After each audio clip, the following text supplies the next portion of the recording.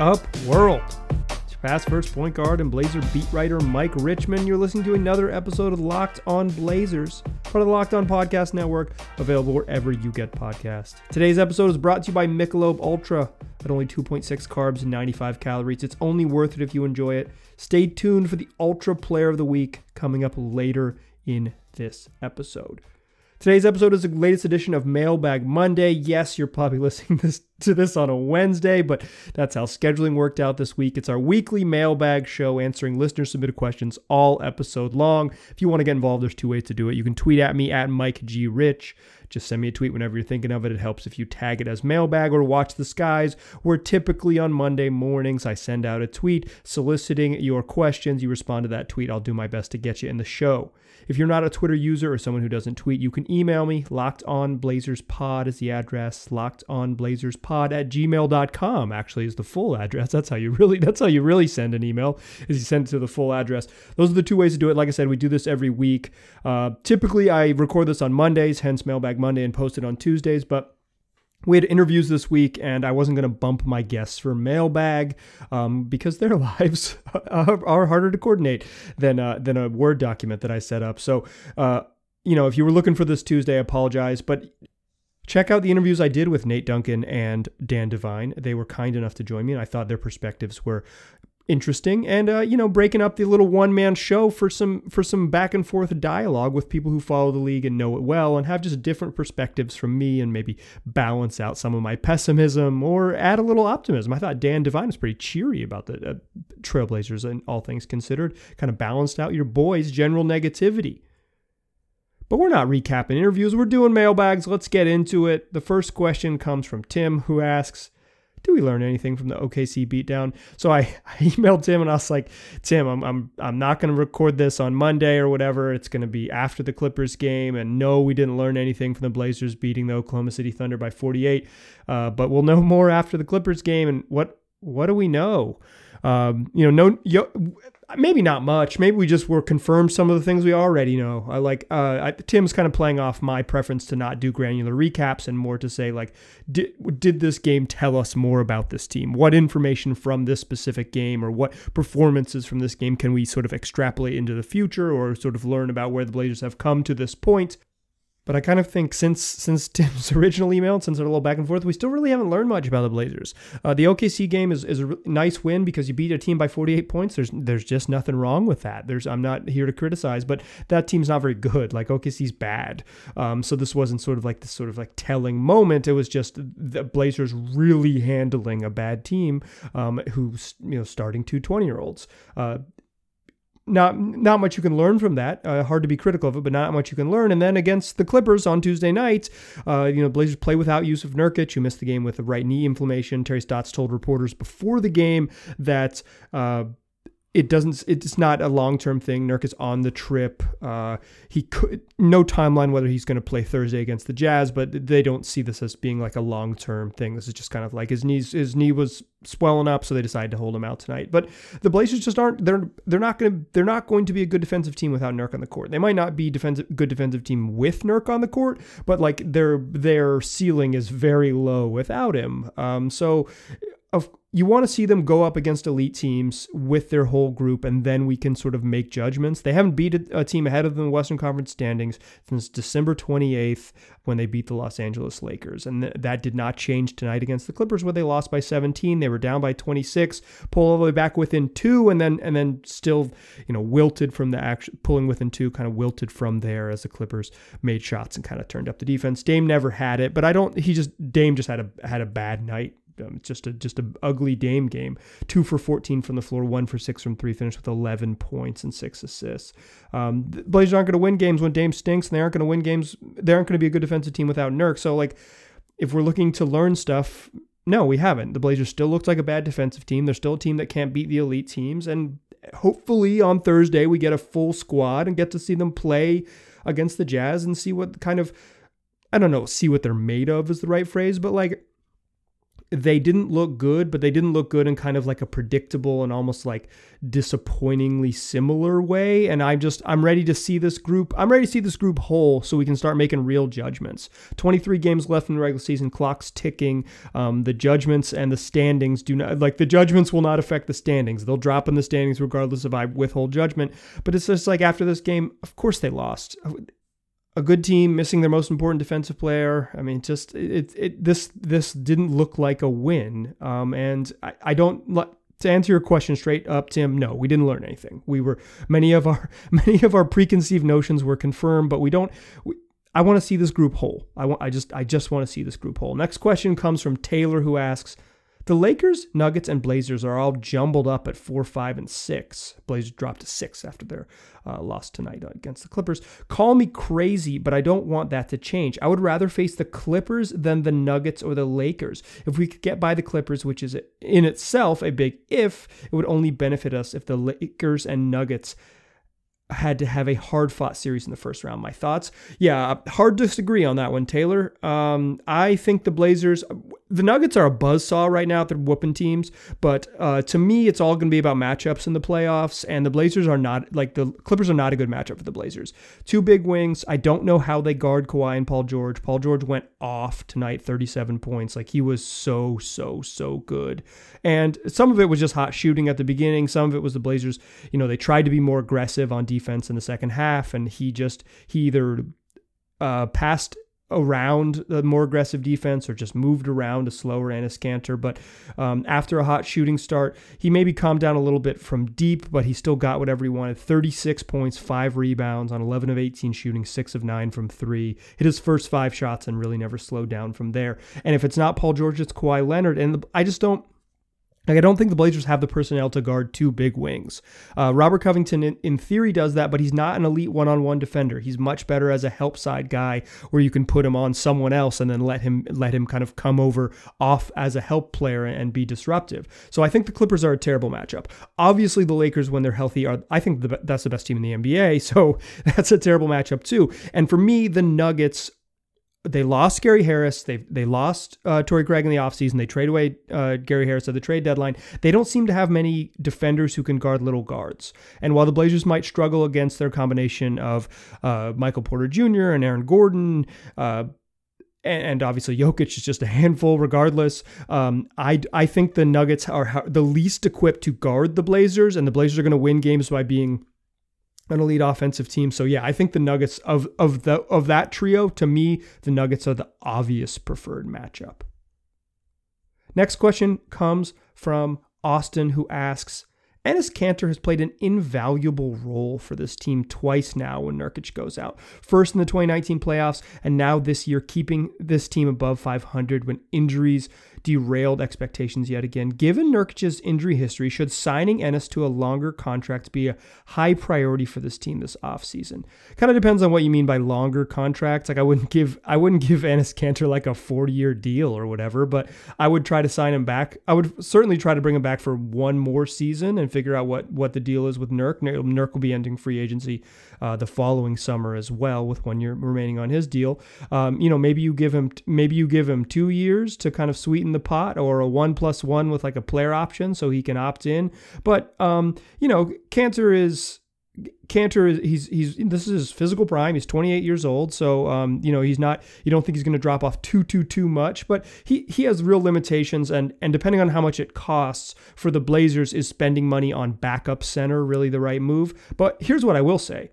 Kanter has been awesome, and you're correct. He had 11 and 11 in the first half against the Clippers, kept the Blazers, who were down big early, and then pulled back to within 7 and heading into halftime, thanks in large part to Norman Powell and CJ McCollum, but certainly Enes Kanter, who was balling in the first half. He had a quiet second half, only 2 and 4 in the second half, finished with 13 and 15. But Kanter has been undeniable. He's been a life raft for this team, undeniable. And that's why he's my Michelob Ultra Player of the Week. That's right, I'm giving out the hardware to Enes Kanter. Michelob wants you to know that it's only worth it if you enjoy it. And Enes Kanter has made me enjoy the Kanter experience. He's a little corny in interviews. He's like intentionally he doesn't want to talk about himself in this way that's like so intentional and obvious that it kind of makes my skin crawl. But the dude gets after it and he leans into what he does. And doing what you do best brings me a great deal of joy. And joy creates success. And Cantor, for all his faults, always seems to be having fun. He smiles big. He loves winning.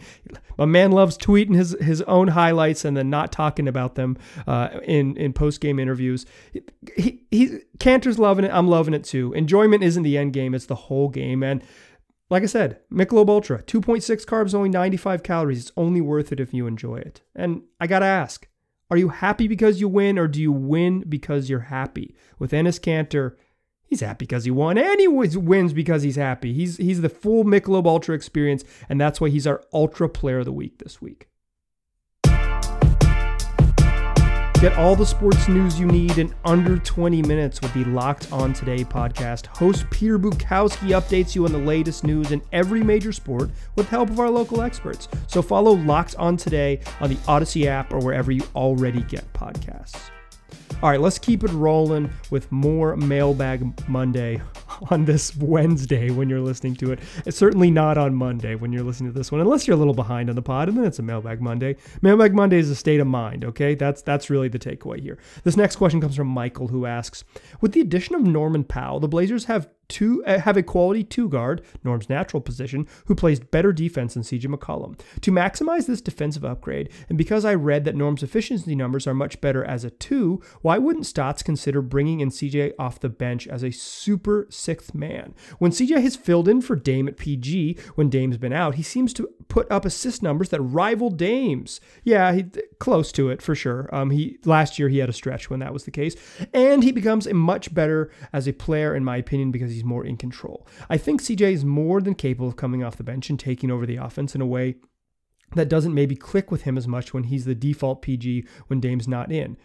Yeah, but I think there's something to that. He's a microwave a la Vinnie Johnson and seems like he wouldn't miss a beat coming off the bench. I think the more crunch timeless minutes that CJ has to operate as the team's PG, the better. I doubt Stotts would consider such a move, but it makes sense to me. Manu Ginobili made the Spurs a much better basketball team by grudgingly. I don't think that's true. I think he joked about it. He loved it. Maybe at first, but by the end of his career, Manu loved coming off the bench. It was like his whole thing, accepting a role. And I think the same could happen with CJ. Your thoughts? So let me give you some numbers and then I'll give you my thoughts. With Dame and CJ on the court this year, this is prior to the Clipper game. I pulled these numbers this morning or this afternoon. CJ McCollum and Dame on the court this year, the Blazers have a net rating of 7.25. So they're outscoring teams by 7.3 points per 100 possessions with the two of them on the court in 550 minutes together. When just one of them on the court, just Dame, they're being outscored by 3 points per 100 possessions. When it's just CJ, 1.5 points per 100 possessions, mostly against bench units. That is to say, the Blazers just haven't been good with either or. In theory, Norm will up those minutes. Obviously, we just don't have a big enough sample size to suggest that that'll be the case. In very small sample sizes, I won't go through the net ratings. Jess Norm and one of those guys, Jess Norm and CJ, Jess Norm and Dame have been positive, but they also won a game by 48 frickin' points this weekend. So we gotta wait. We gotta wait on those numbers. I'm not. They don't mean anything just yet. I think this theory makes sense because I think there is something about putting CJ in only point guard mode that he sticks in point guard mode. But the problem is sort of like what you're adding. Is Derrick Jones Jr. enough of an upgrade at 3 to make that trade-off worth it? Is the bench unit with CJ and Carmelo Anthony and I guess Anthony Simons and Enes Kanter, like, is that defense so bad such that it doesn't matter? Like there's real trade-offs here. I think in theory it makes sense, like CJ as the super sub, and you're not the first person to sort of think about this as CJ's role. And I think CJ's playing backup point guard when Dame's not in the game anyways, but you're right. He doesn't seem to fully point guard then. But my thing is it's like, unless you're getting a player, and Norm's been really good, but unless you're getting a player that's like truly at CJ's level, the sort of splitting up the Dame and CJ minutes, it doesn't make sense because at least like completely splitting it up. So they basically only play, the final 8 minutes of the game together. It just, you sacrifice too much. The Blazers, the gulf between CJ and Norm is too great right now. But we'll revisit this, Michael, because I think it's a pretty good idea. And you weren't alone talking about Norm and CJ. That seems to be the theme of this week. Each week has a theme. It's been defense the last couple weeks. This week it's Norm and CJ. Next question comes from Zach, who asks, this might be the most hated question on the podcast, but if we find out at the end of the season that Norm, CJ, Dame doesn't work together, is it crazy to have at least a conversation that we re-sign Norm and trade CJ for a 3 or 4 and watch the team become more complete? Well, Michael, same question asker from before, asked a follow-up question, said, I was wondering about the possibility of an off-season trade for CJ for Tobias Harris. This trade works straight up with the Blazers taking back $5 million extra salary. I think this trade only happens if CJ performs. I'm not going to read Michael's thing. Here's his whole pitch. Basically, like the Philly needs a creator like CJ, and the Blazers could use a wing upgrade. So I'm with this idea. Like I think this theoretically is what the Blazers need, right? They need an elite 3 or 4. But guess what? There just aren't that many wings at CJ's level anywhere. And for me, I'm not a big Tobias Harris believer. I think he's pretty good, but I think the downgrade from what CJ brings you as your secondary creator to what Norman Tobias Harris, like I just don't see Dame, Norman Powell, Tobias Harris, Nurk as any closer to a championship than Dame, CJ, Norm, Nurk. Like I think the positions fit better and you might make more sense, but I'm not sure that you've gotten any closer to the championship. I get this trade. I get the logic for it. I get Zach's logic that trade for a better forward, right? There just aren't that many good wings in the league. So Michael comes in and said, here's a pretty good wing, Tobias Harris. Sure. He seems to be sort of like a TJ. He seems to be a CJ equivalent, but I just don't think that he pushes you that far forward. I think you take a step back on offense, and I don't know if you take enough of a step forward on defense to make it worth it. To me, what it really underscores is not that like this isn't the plan, because I think this is theoretically a great idea, particularly with Norman Toe, because you have that shooting guard now, and you can really, really try to go for it with a forward. But CJ is, he's not like a really sexy trade piece because considering his age and how much money he's still owed. So finding a trade partner is tough. And then when you find these trade partners, it's other guys on bloated contracts who are also kind of like somewhere between a B- and an A-.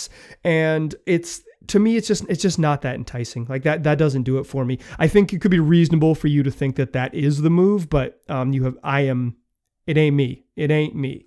Next question comes from Nathan, who asks, I'm wondering what the chances are of the Blazers regretting the Norman Powell for Gary Trent Jr. trade long term. The season is over in 2 months. Trent Jr. is 22 and was only one of our 2 super young guys who looked like surefire long-term starters, Derek Jones being the other. I do not think Derek Jones looks like a surefire starter in the NBA, Nathan. That's another question.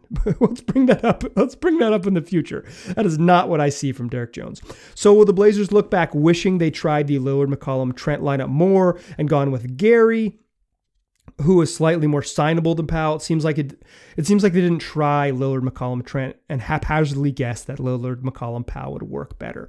So yeah, I saw someone mention that it's like Gary Trent Jr. is going to be the Jermaine O'Neal of this era, and I don't see him becoming that. I see Gary Trent Jr. more becoming the Will Barton of this era, which means that he goes to another team and he's like a long-term, like really solid starting NBA level forward who can create and score and defend a little bit. Like that's what Will Barton has been pretty consistently for the Nuggets. Like he was really good last year for the Nuggets. He's kind of settling back in to being a really good part of that team again. And I kind of think that's what Trent Jr. is going to be. I think there's a chance that we're seeing the absolute best of what Norman Powell can be right now. And I think he's better than Gary Trent Jr. right now. But I think the second part of your question is the more curious part. Like, as soon as Norman Powell got here, they said, he's the guy. We're going to play him with Lillard and McCollum, and we're going to like commit to this group going forward because this is, and Terry said it this week, we're going to play our best players. And like, he's right. Like Norman Powell is their best player at that spot. So I'm with it, but I wish we'd just seen it more with Gary. Like I wish we just tried it. I wish like whatever came down from on high that says Norm's the guy, no more Derek Jones, or if Terry said Derek Jones just can't play on offense, we need some help.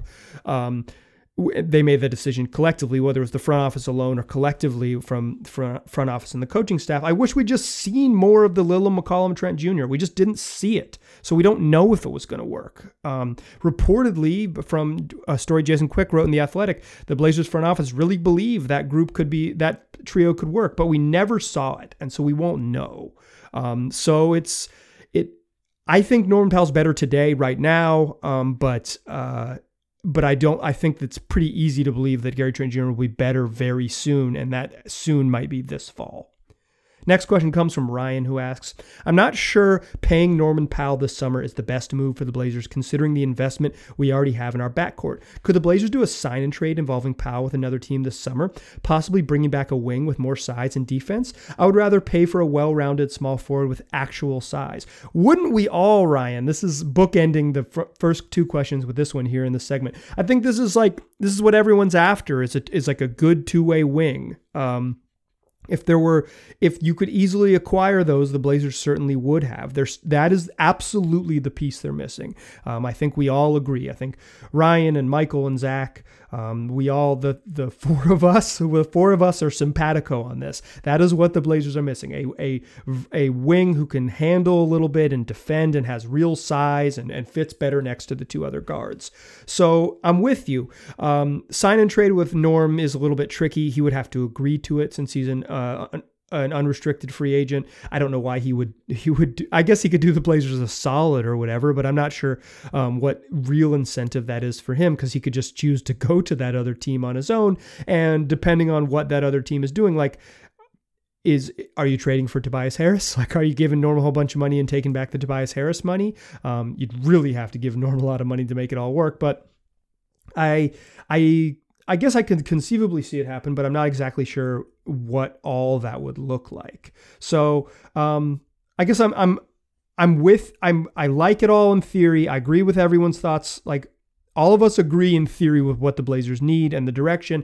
I too think kind of Norman Powell is not really a three. They had him guard Paul George in this game to start with, and it didn't work out great for him. Paul George went nuts. So we're already seeing the shortcomings, but let's wait. Let's be a little bit more patient with this. I think we're going to reach the same conclusions in 20 games as we have now, but I'm willing to say let's wait 20 games and say, hey, we all kind of knew this was coming. But I think here's where I think I landed on this. I think all of you kind of agree with my takes on this, but I think the Blazers are really limited in the kind of 3 and 4 they could bring back with the sort of ammunition they have to do so. And the specific name offer doesn't really do it for me. So it's always challenging. All right, let's come back in the third segment, answer more of your questions. But first, let's talk about Built Bar. Y'all know Built Bar. It's the best tasting protein bar on the market. Comes in 18 amazing flavors, all of which are covered in 100% chocolate. Take one of my personal favorites, cookies and cream. You grab a cookies and cream bar, here's what you're getting. 17 grams of protein, 130 calories, 4 grams of sugar, and because that thing's packed with fiber, it's just 4 grams of net carbs. All their bars, not just cookies and cream, are low calorie, low sugar, high protein, and high fiber. They all taste great. Cookies and cream is just an example of one that I really like, but go try some of these bars because you'll enjoy them. And to sweeten that deal, go ahead and use LOCKED15. You'll get 15% off your next order at BuiltBar.com. That's promo code LOCKED15 for 15% off at BuiltBar.com. Today's episode is also brought to you by BetOnline. It's the fastest and easiest way to bet on all your sports action. NBA games every night, NHL games every night, MLB games all day long. So it's a great time to get in on the action because they got real-time outdated odds and props on almost anything you can imagine. You'll open their website and see news, real-time scores. It's just the best way to place your bets, and it's free to sign up. So head on over to their website, betonline.ag, use the promo code LOCKEDON, and you'll receive a 50% welcome bonus on your first deposit. That's betonline.ag. The promo code is LOCKEDON, and you'll get a 50% welcome bonus on your first deposit. BetOnline, your online sportsbook experts. Still a pass first point guard. Still Mike Richmond, and you're still listening to Locked On Blazers.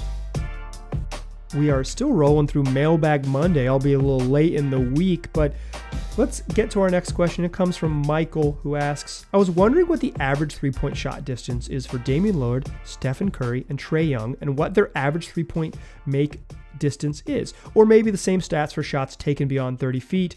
It just seems to me that Dame would have the higher distance averages, takes, and makes. So Kurt Goldsberry wrote a story about this back in the day, and he has access to second spectrum data and just other tracking data that's available to teams across the league, and maybe some sort of generous teams share that with reporters, give a little sneak peek to reporters sometimes, but I'm not one of those people who gets a sneak peek. So I don't have all of that data to sort of quickly be able to sort through that. I could do this project, but it would take me a long time, Michael. And I'm only one man, and this is a weekly podcast. So I'm giving you a daily podcast, 5 times a week. So I'm giving you the next best thing. And that is all three of these guys, Dame, Steph, and Trae, from 30 feet and then from 35 feet. This was taken before the Clippers game, but Dame went 1 for 6 from deep tonight. Steph had 41, so Steph might have upped his numbers, but this is before Tuesday night games. This is through Monday's games. Here's our numbers. Dame from 30 feet is 28 of 85 in the season. That's 33%, 32.9%. And he's 2 of 4 from beyond 35 feet. Steph Curry is 16 of 49. That's 32.6%. A little bit worse than Dame, way less volume from 30 feet. And he's 1 of 12 from 35 feet. But actually, he's really just 1 of 1. He's made 1 37-footer this year, and then all of the other 11 are all attempts, all heaves. They're under 2 seconds left, end of quarter type shots. So Steph doesn't really take 35-footers, and he certainly takes fewer 30-footers. Trae, though, Trae is becoming the deep ball master. 22 of 60, that's 36.6% from beyond 30 feet, and 5 of 8 from beyond 35 feet. Trae is really settling into being the guy who shoots deep threes. Dame the volume is just really what sets Dame apart.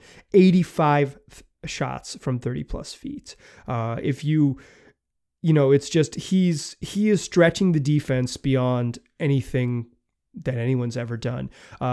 At 538, there was a story earlier this month where they talked about the distance that the Blazers are setting screens, and that initial ball screen is almost 29 feet from the rim. So that means that, Enes Kanter and Nurkic are coming out to 29 feet, and Dame is, either curling around a screen or flattening out at a screen for like normal attempts from 28, 29 feet. Shots that are, the 3-point line's like 24 and a half feet from the rim.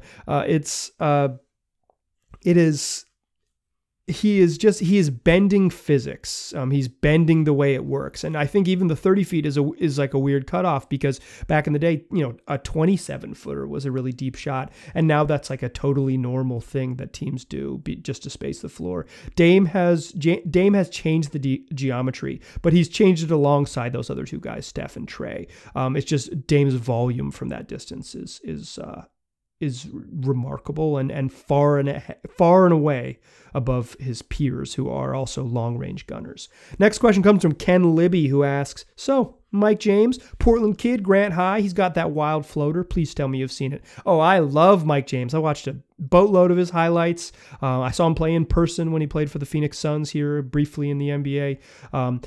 Ken asks, what you think? Would he look good in those Ghost of Blazers past jerseys? So I believe that Mike James who was later waived by the Suns. Basically, he just wasn't a point guard. He was a score guard. And in Europe, he can be a star. Like he's a star in the EuroLeague and playing in Europe.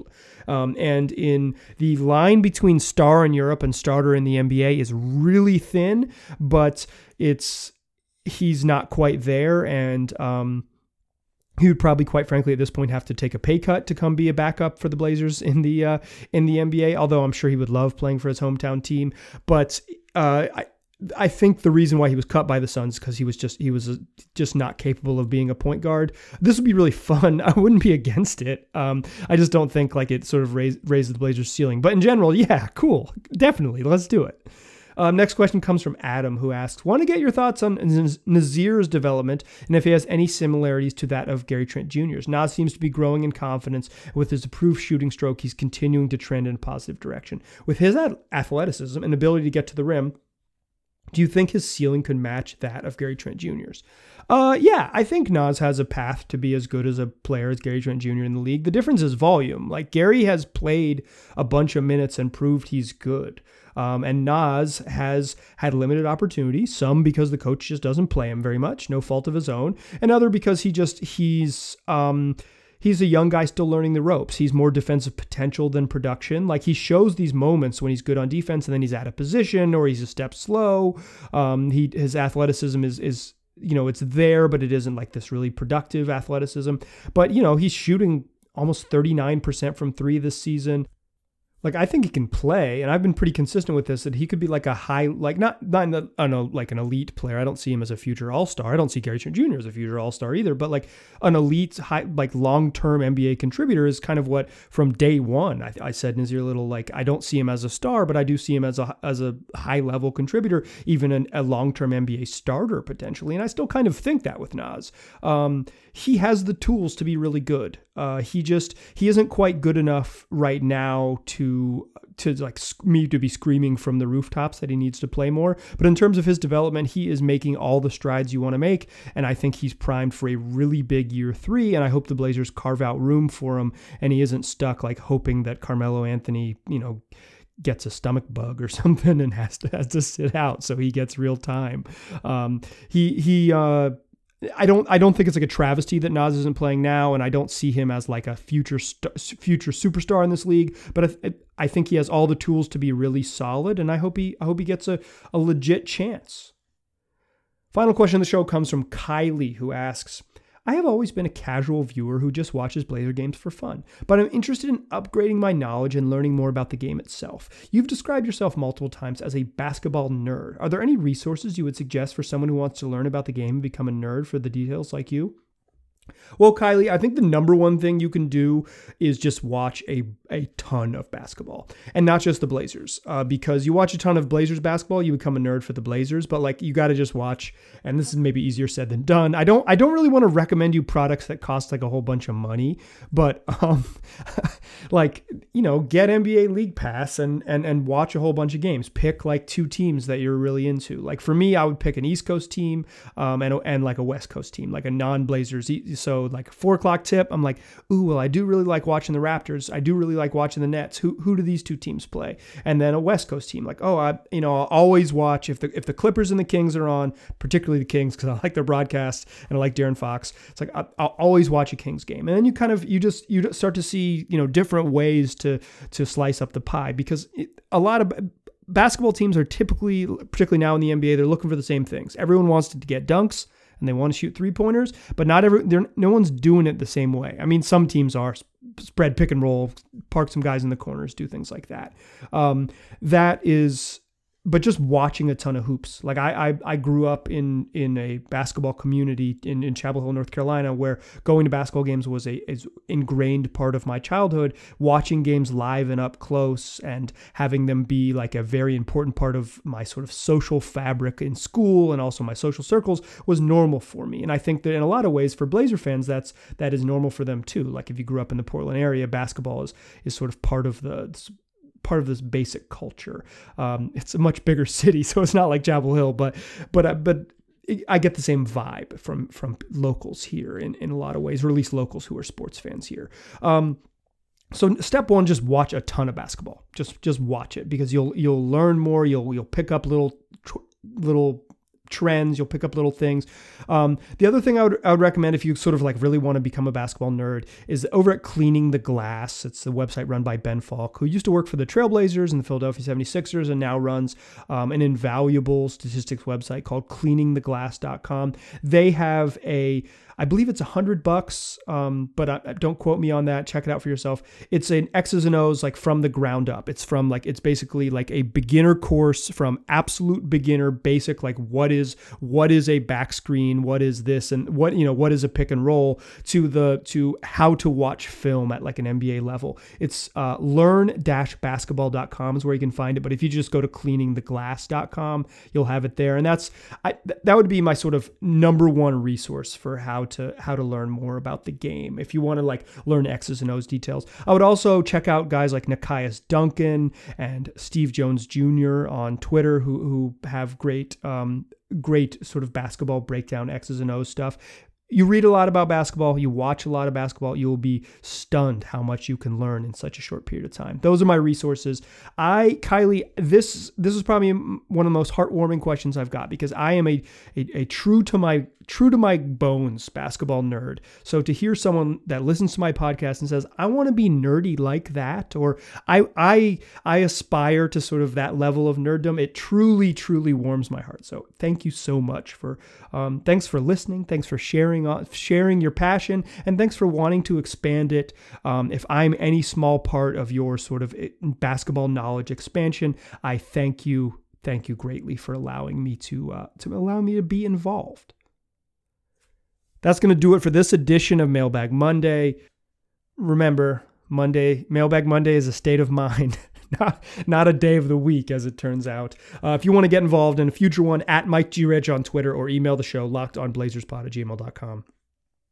Do me a favor, tell your friends about this podcast. They can find it wherever they already get podcasts. Just search Locked On Blazers. Be there waiting for you. I asked earlier this week, and I'll do it one more time, and then I'll leave you alone for like a month. If you like the show, hit up Apple Podcasts and give me a 5-star review. Give me a 5-star rating and review the show. It helps other people find the show. It just helps the show become more visible. I want this to be the best Blazer podcast that there is, and that starts with it getting to more people's ears, because then more people email me, more people tweet at me, and I can make this show what listeners want. That's if you have it in your heart, I would really appreciate it. Otherwise, I'll be here tomorrow and we'll still be chatting. Appreciate you listening. Talk to you soon.